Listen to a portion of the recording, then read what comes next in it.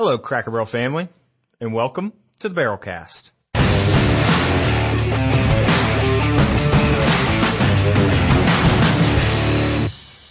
OD guy, Matt Stalker. How you doing, Matt?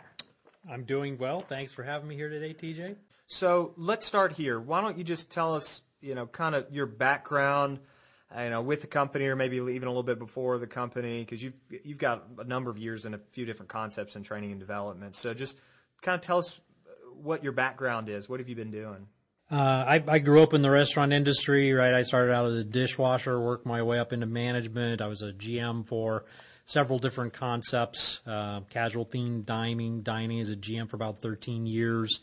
Somewhere in there, I said, I know I can do other functions besides just running the restaurant. Yeah. So I actually went back and went back to school while I was a GM, while I had a newborn, went back and got a degree to put myself in a position to do other things, which eventually led to, it was crazy, right? But it's a commitment that I had to grow. Yeah. And that's what it took at the time for me to get where I wanted to be later on.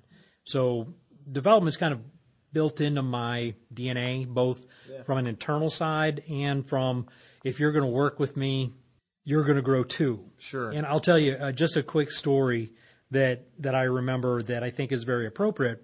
I had a manager, his name was Jeff Weigel.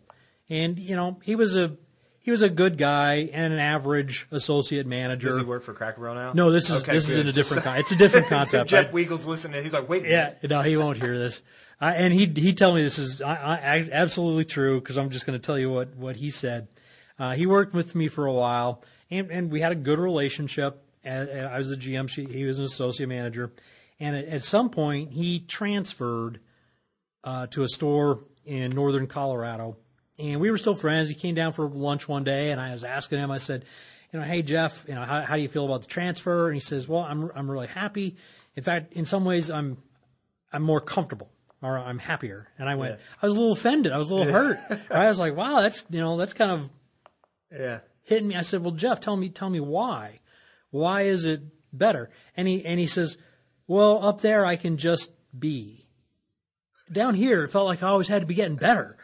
And at that moment, I just went, oh, okay, I'm totally okay with this now. I'm totally good with that one. I'm totally good with you, A, transferring, and B, your reasoning behind being happy with it. He didn't want to get better. They just leave me alone up there. Yeah, that's it. That's where he was coming from. But working for me, you were going to get better, or I was going to chase you around a lot. So it's just kind of, a lot of what I've learned about development was through doing it, right? I saw what people needed to get better at for the store to get better, for the company to be more successful. And I helped them sometimes willingly and sometimes less willingly work on getting better, right? So that's really where I come from. It's a restaurant perspective, which is you don't have time for extra stuff. There's no time to add stuff to my day of I'm going to do these little things that I'm going to make me better.